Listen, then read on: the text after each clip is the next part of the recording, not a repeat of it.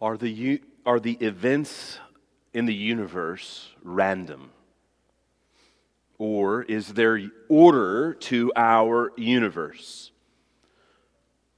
We mentioned last week the idea of karma. It is quite popular in our culture to think about the events that happen to us or that happen to others as nothing more than a cosmic karma. What goes around comes around. As we think about the universe and the orderliness to it, we come to the question about God. Is God involved in the minute details of our lives? Does God care about the day-to-day activities of His creation? Is He involved in the intricate operations of the world, or is He distant from it? Is He involved or uninvolved?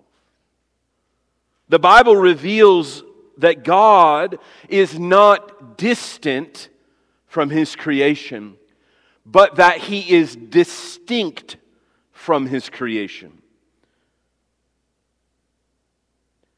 One world philosophy known as deism teaches that God is distant from His creation.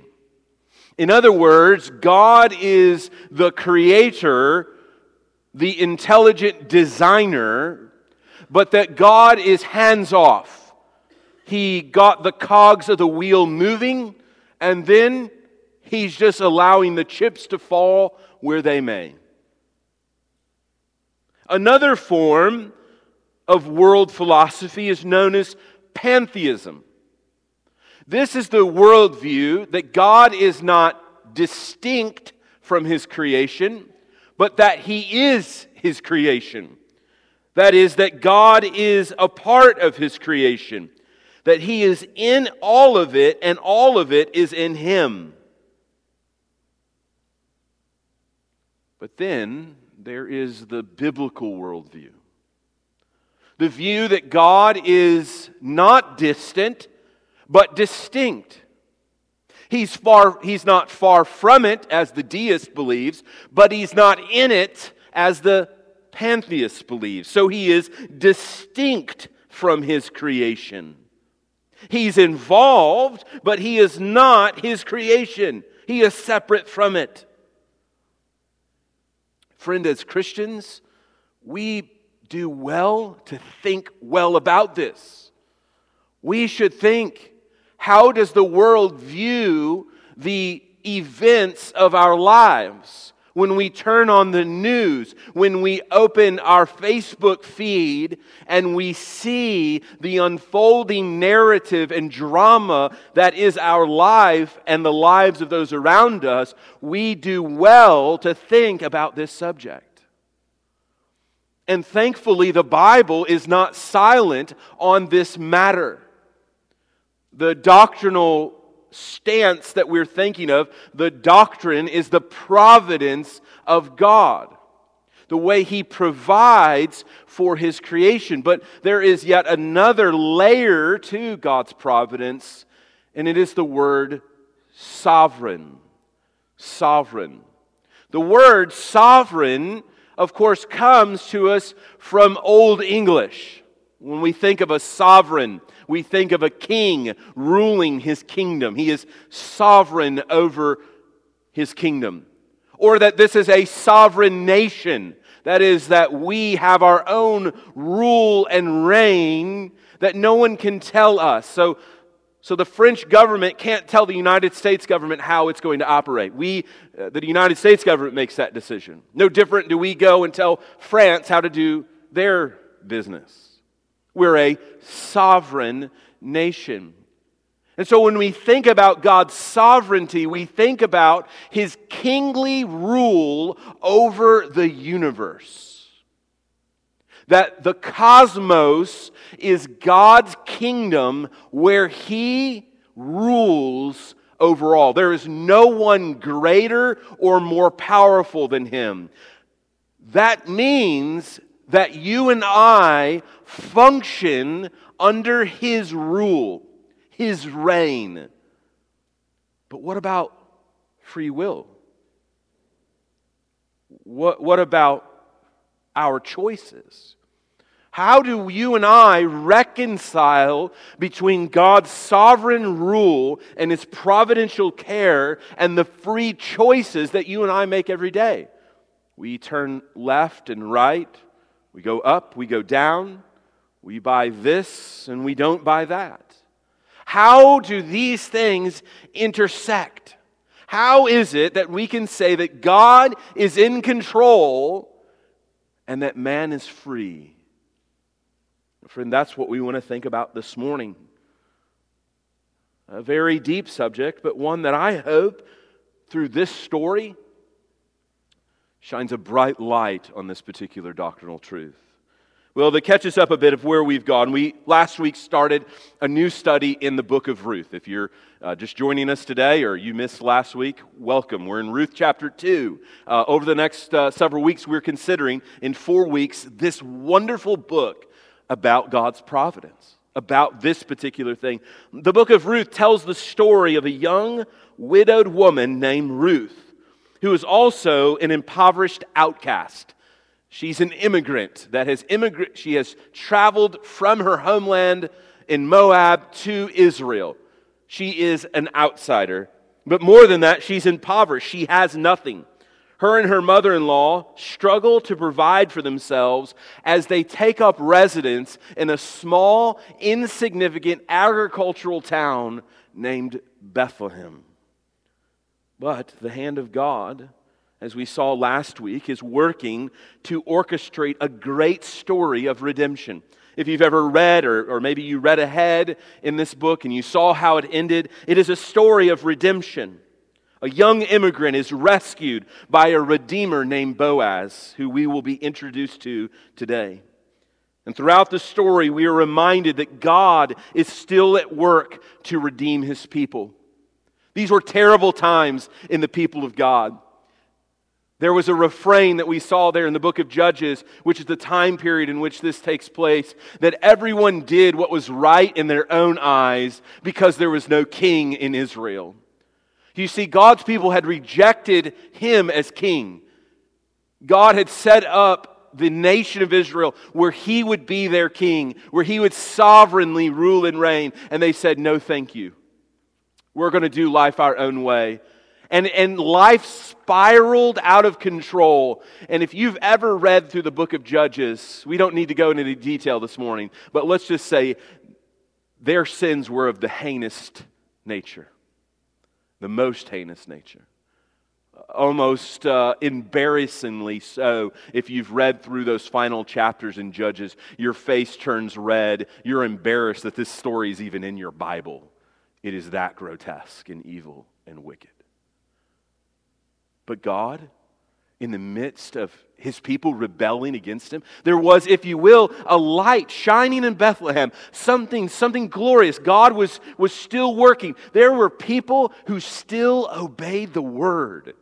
Even when everyone else was going their own way, there was a man named Boaz who believed the Word of God, who sought to do things God's way rather than his own way. And through his obedience, God is taking them from a place of affliction to blessing, from bitterness to joy. Although they find themselves in a time of rampant wickedness, God was a covenant-keeping God. Though His people abandoned Him, He wouldn't abandon His people. And this young Moabite woman would be woven into the greatest story of redemption this world had ever known and will ever know. For through her will come David's greater son, King Jesus. Someone insignificant and unimportant in the eyes of the world is used by God to bring about His great redemption. This is what I want us to think about this morning as we think about God's loving kindness to those who take refuge under His wings. What does it look like for you and I not merely to give lip service to the sovereignty of God, to say we believe that God is sovereign? What does it look like for our lives to submit to Him as the sovereign King of the universe? With that in mind, I invite you to turn to Ruth chapter 2. Ruth chapter 2. It's found on page 222 in your pew Bibles. If you don't have a copy of God's Word, let me encourage you just to take that out, open it to page 222, follow along with us, and then take that copy home as our gift to you. Read it and know God better through it. Ruth chapter 2. Now Naomi had a relative of her husband's, a worthy man of the clan of Elimelech, whose name was Boaz. And Ruth the Moabite said to Naomi, "Let me go to the field and glean among the ears of grain after him in whose sight I shall find favor." And she said to her, "Go, my daughter." So she set out and went and gleaned in the field after the reapers. And she had happened to come to the part of the field belonging to Boaz, who was of the clan of Elimelech. And behold, Boaz came from Bethlehem, and he said to the reapers, "The Lord be with you." And they said, "The Lord bless you."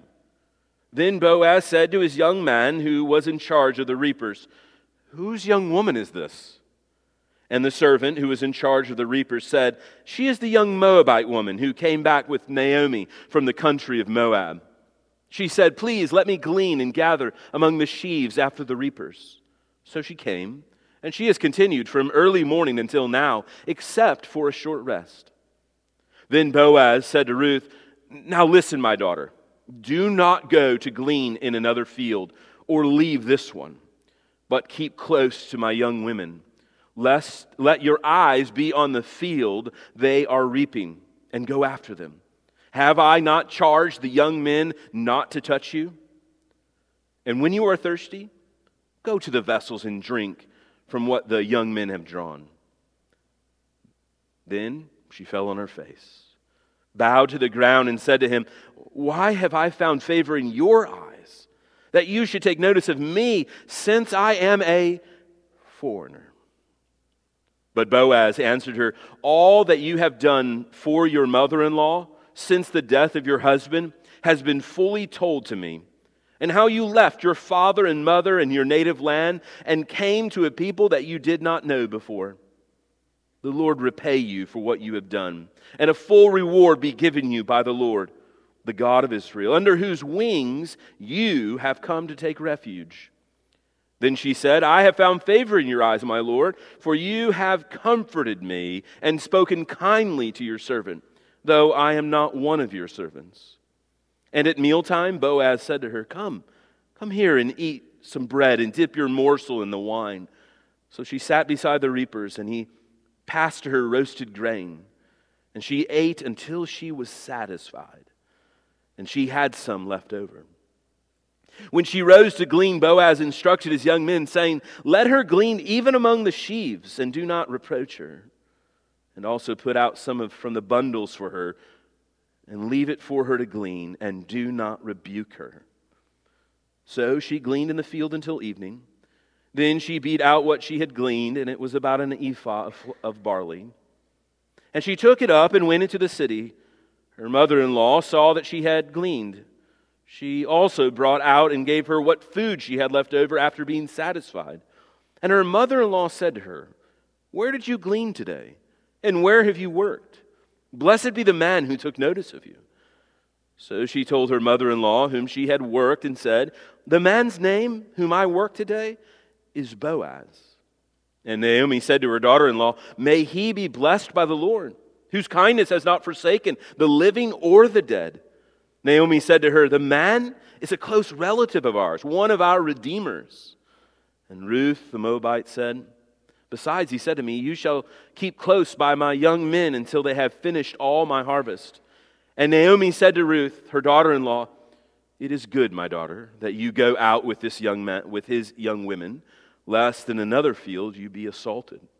So she kept close to the young women of Boaz, gleaning until the end of the barley and wheat harvest, and she lived with her mother-in-law. Friend, I wonder, do you find this story surprising that it's even in your Bible? Perhaps you're thinking, well, what great truth can we learn from a couple characters who lived thousands of years ago, who went about their day-to-day lives and in the midst of it were able to provide for themselves through the ordinary means of harvesting barley and grain, barley and wheat. Friend, I think the point that the author has for us to consider this morning could be summarized that there are no accidents with God. There are no accidents with God. I believe from verse 3 you find the main idea. The narrator tips his hand to us a bit. He shows us what he's trying to get us to understand. We're told that she went and gleaned in the fields after the reapers, and she happened to come to the field of Boaz. She just happened to come to the one field in all the fields that were there in the surrounding region of Bethlehem. She just happened to upon the one field with the one person that could save her life, literally. No, there are no accidents with God. He providentially brings about His purposes in the lives of all people. In our time this morning, I want us to consider really two overarching points. Number one, God's providence over the ordinary affairs of men. So we're going to front load the sermon with theology. Biblical theology about the providence of God. Then I want to take you back to the story and show you how God uses this, how it works itself out in the free choices of men and women as both a means to display His kindness and His care over His people. So if you take notes, there's 2 points. Number one, God's providence over the ordinary affairs of men displays His kindness. The point that we understand as Christians that the Bible teaches is that God is not distant but distinct from His creation. That God is involved in the ordinary, not merely the extraordinary.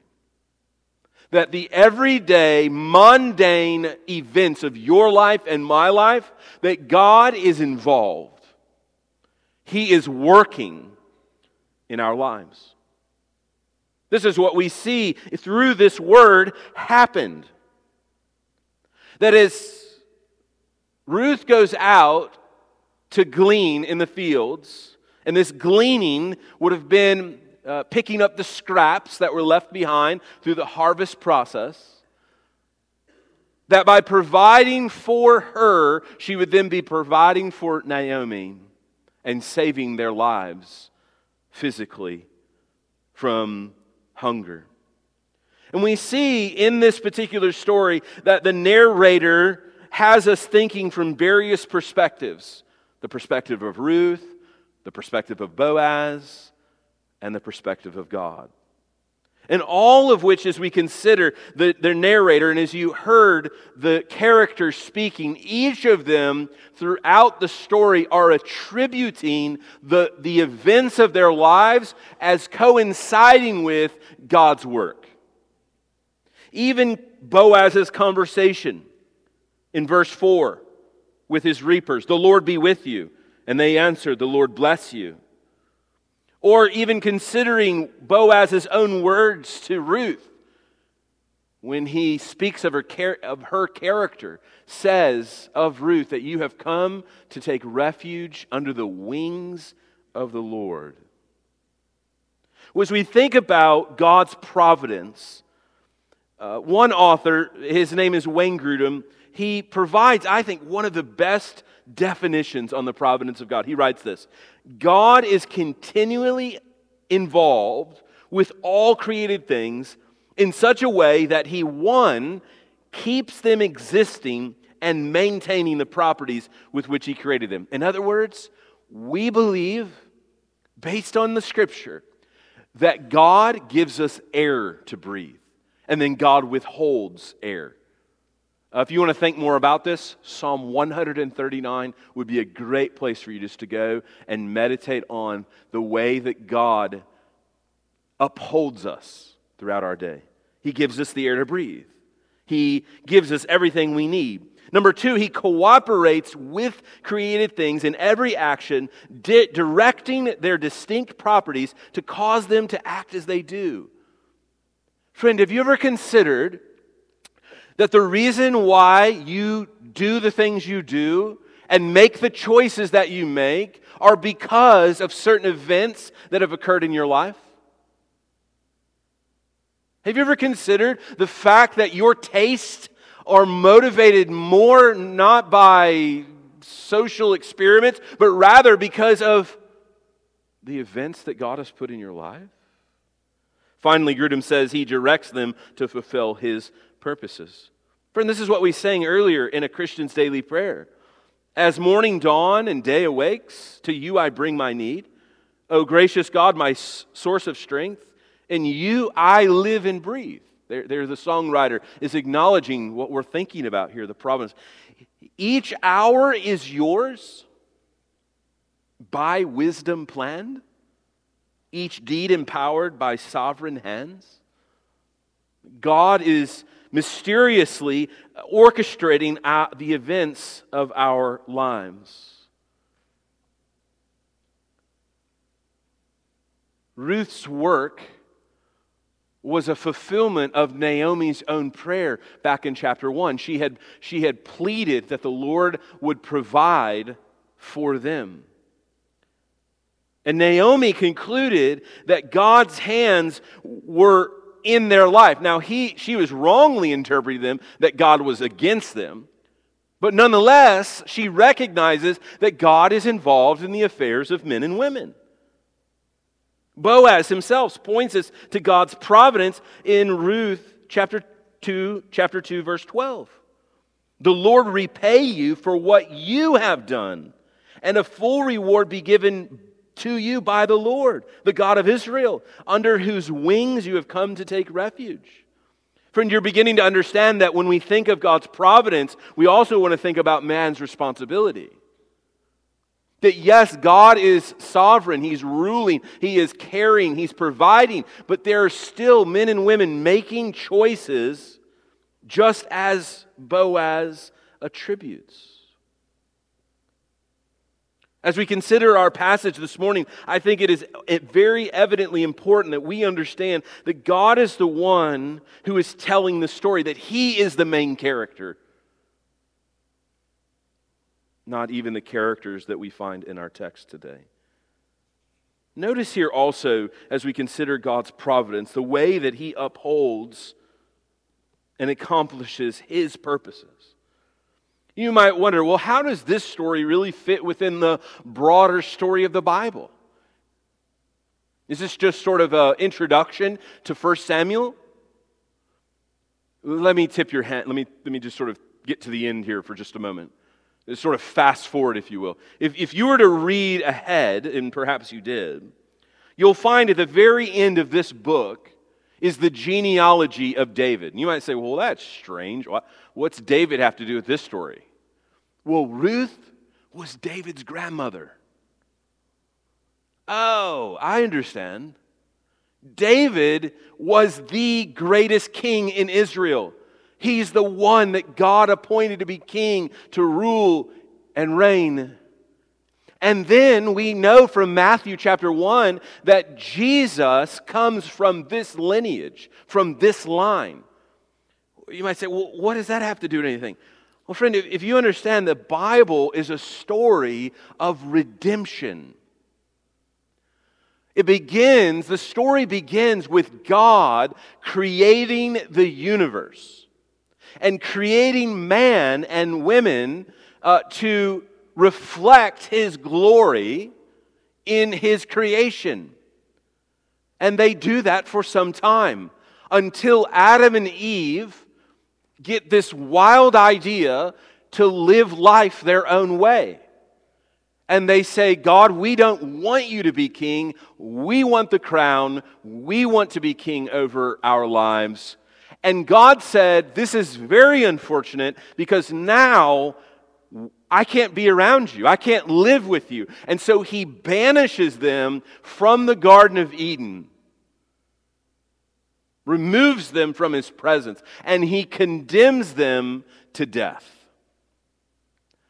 And He promises them in the midst of this judgment that there would come one from Eve who would crush the serpent who had tempted them to rebel against God. And the story of the Bible from that point forward is about the seed that would come to crush the ancient serpent. So as you read through the book of Genesis, you are confronted right out of the gate in chapter 4, the two sons of Adam and Eve. And you have one of the sons murder the other son. Well, now, what are we going to do? Clearly, both are disqualified. One's dead and one's a murderer. And then they have another son. His name is Seth.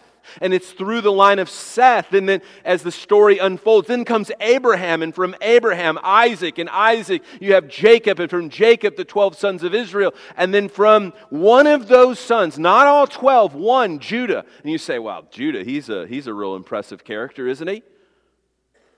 He goes and has a child with his daughter, with his stepdaughter. Or with his son's wife, his daughter-in-law. What is wrong with you, God? You would choose Judah over Joseph?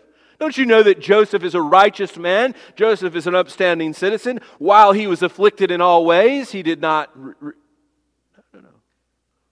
Of all the boys, God chooses Judah. Well, Judah is Boaz's great-grandfather. You're like, oh my goodness, this family line is a whole mess. And the story continues all the way down to Jesus. God was orchestrating the events of His people to bring about His purposes. Ruth couldn't die because Ruth was going to give birth to the son that would give birth to the next son and the next son. You see, God's purposes cannot be thwarted. The story of the Bible is a story about how God is going to save a people for His own possession. Friend, you want to believe in the sovereignty of God. You must believe in the sovereignty of God. If not, this whole Bible makes completely no sense at all. It's just randomness. It's world philosophy, not biblical theology. God is at work. He accomplishes, as the Apostle Paul says, all things according to the counsel of His will. This is what God is doing. He is bringing about His redemptive purposes, such then that we can say and believe that God is in control of all things. Friend, do you believe this revelation of God? This is His character. He's revealing Himself in His Word as a God who is involved. Even in small and insignificant ways, He is behind all the mountain and the anthill. He knows it all. This is what, as we heard earlier in Josh's prayer of praise, that we know that for those who love God, all things work together for the good of those who are called according to His purpose. Romans 8:28. Friend, will you submit to this truth about God? Will you trust Him in faith that even though we cannot understand, though it is difficult, perhaps even painful, we learn to trust His guiding hand?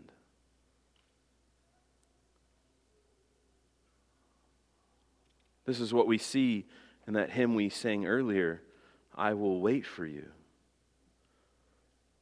I'll wait for you. On your word I will rely. Why? Because even in the darkest places, God is still there. God is still in control. He still reigns. This is what the Apostle Peter writes. In this you rejoice. What are we rejoicing about, Peter? What's so exciting, Peter?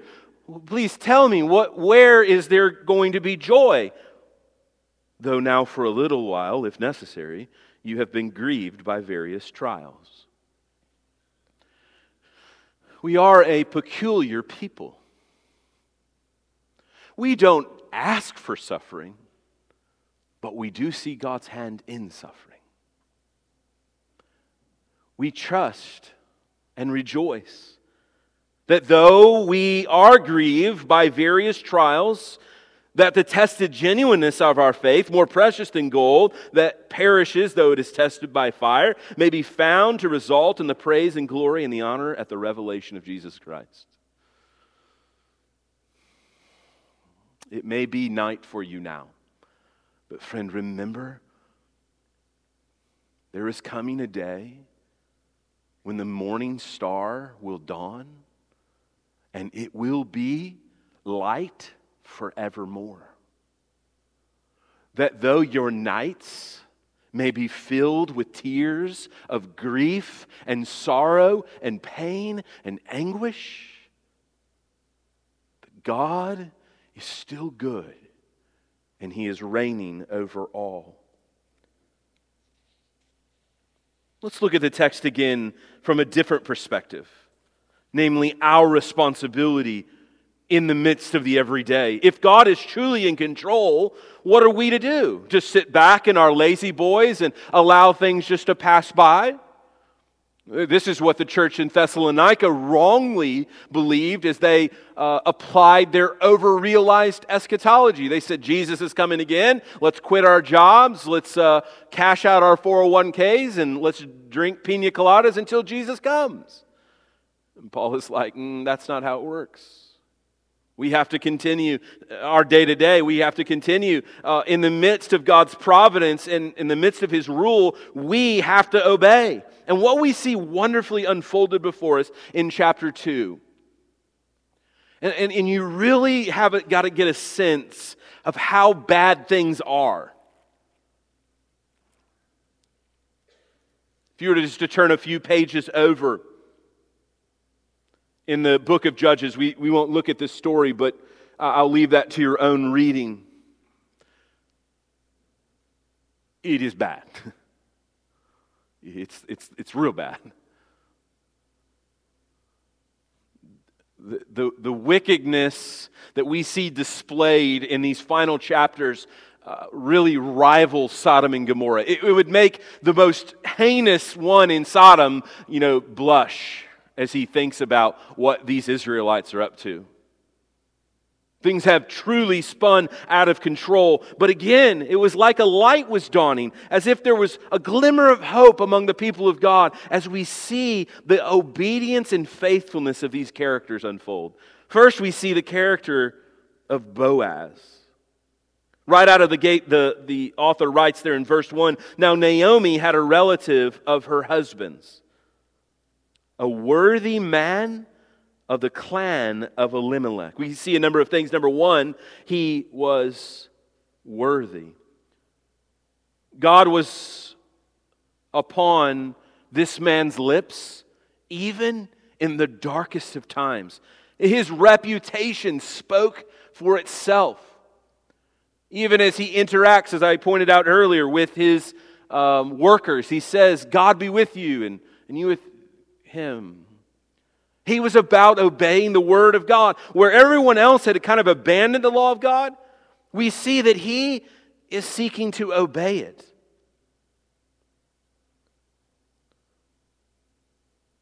Now, you and I, we read this story and we think, there's just some things going on here that are so foreign to us. Of course, there was no social security system, no welfare state. What were these poor immigrants to do? What was this poor immigrant to do? She was in a foreign land. She was poor. She had no husband. She had no one to take care of her. Naomi was up in age. She's not going to remarry and have more kids. And who's going to marry a Moabite woman? A foreigner? No one. In fact, we can get a sense of how bad things are even in Boaz saying, you better stay close, because if you drift off to the wrong field, you'll most likely be assaulted. You'll most likely be taken advantage of. You're a foreigner. They're not going to treat you well. They're not going to care for you. Immigration? No. We're not for immigration in this particular country. We will put you into indentured slavery, even though the law forbid it. But then comes Boaz. You see, God had provided, He had set up in the law provisions that were to be given to His people, and particularly the poor. And we see Boaz obeying that. Now, he could have easily identified Ruth and said, listen, you're a foreigner. And it's made clear even in her own words there in verse 10. She says, why would you take notice of me since I am a foreigner? In other words, Boaz would have been completely within the rights of the law to say, you're not an Israelite, you cannot glean in my field. But he welcomes her. We can see even his character on display in his own servants, in that they allowed her to come. You can see that his character was rubbing off on them. He demonstrates extraordinary kindness towards Ruth, beyond the normal expectations. He obeyed not only the letter of the law, but the spirit of the law. We see that even in the meal there at the end of the story, there in verse 14 through 16. At mealtime, what does Boaz do? He says, come here and eat some bread and dip your morsel in the wine. This is all extravagant. This is all above and beyond. This is nothing that Boaz was contractually required to do under the law. Friend, you see his character beginning to shine forth. He's blessing this young woman. He's not saying, hey, you're welcome to pick a few scraps up from the field. In fact, he even commands his servants to pull out what they had hard work, labored all day to do. He says, undo some of those and throw them out there for her. He even allows her to take the abundance of food that is left over.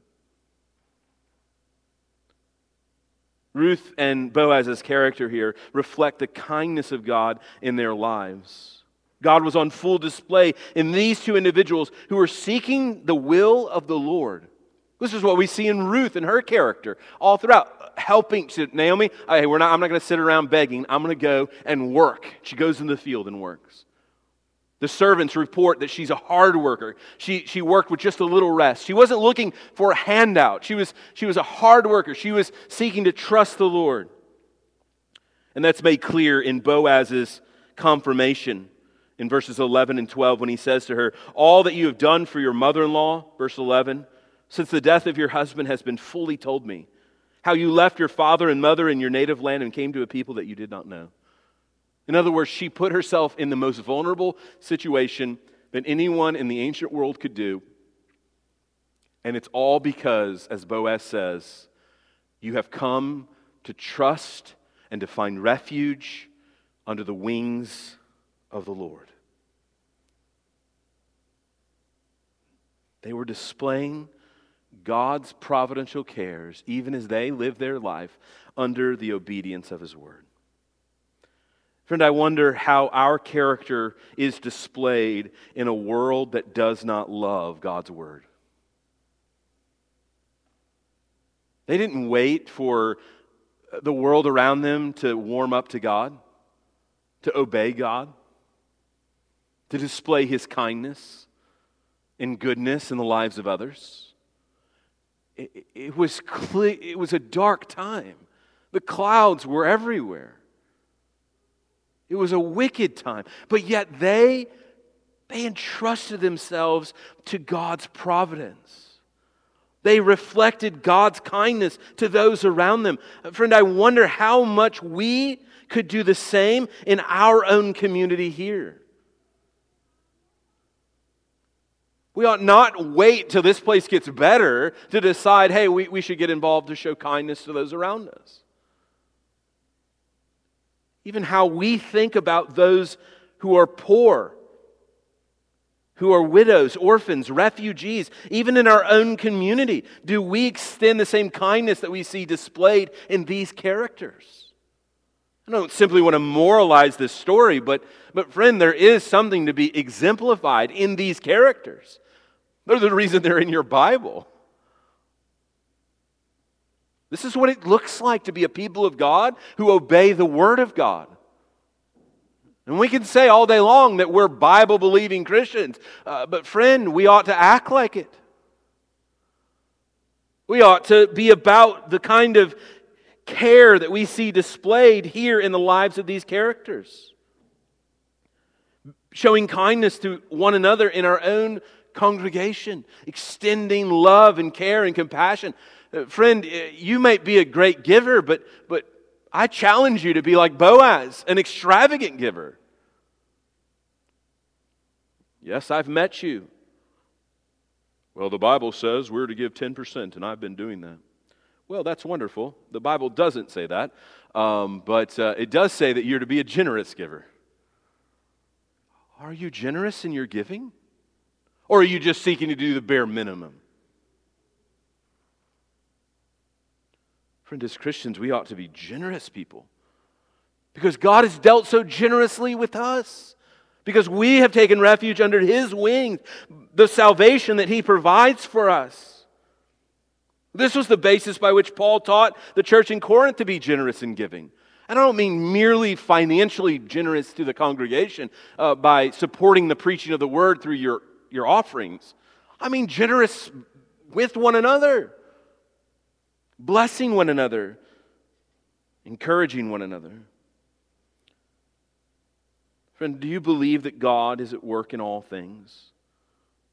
Last week I mentioned the story of Joseph, and I bring it up again just not to repeat myself, but to again look at that story in a way that I hope we understand how the intersection of God's sovereignty and human responsibility come together.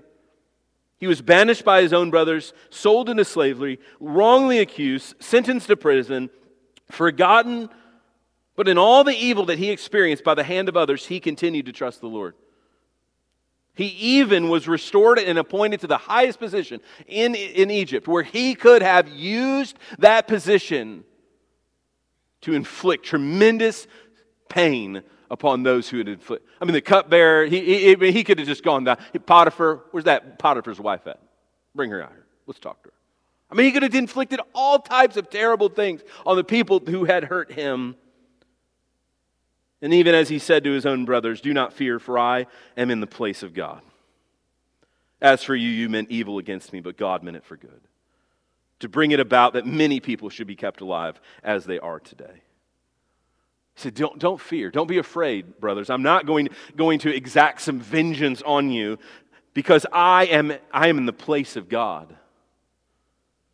You see, God brings about His own purposes for His own glory. His hand is everywhere. And the author of Genesis concludes with these words. It says, "Thus Joseph comforted them and spoke kindly to them." Isn't it wonderful to know that when you and I obey the Word, that we are an expression of God's providential kindness in the lives of those around us?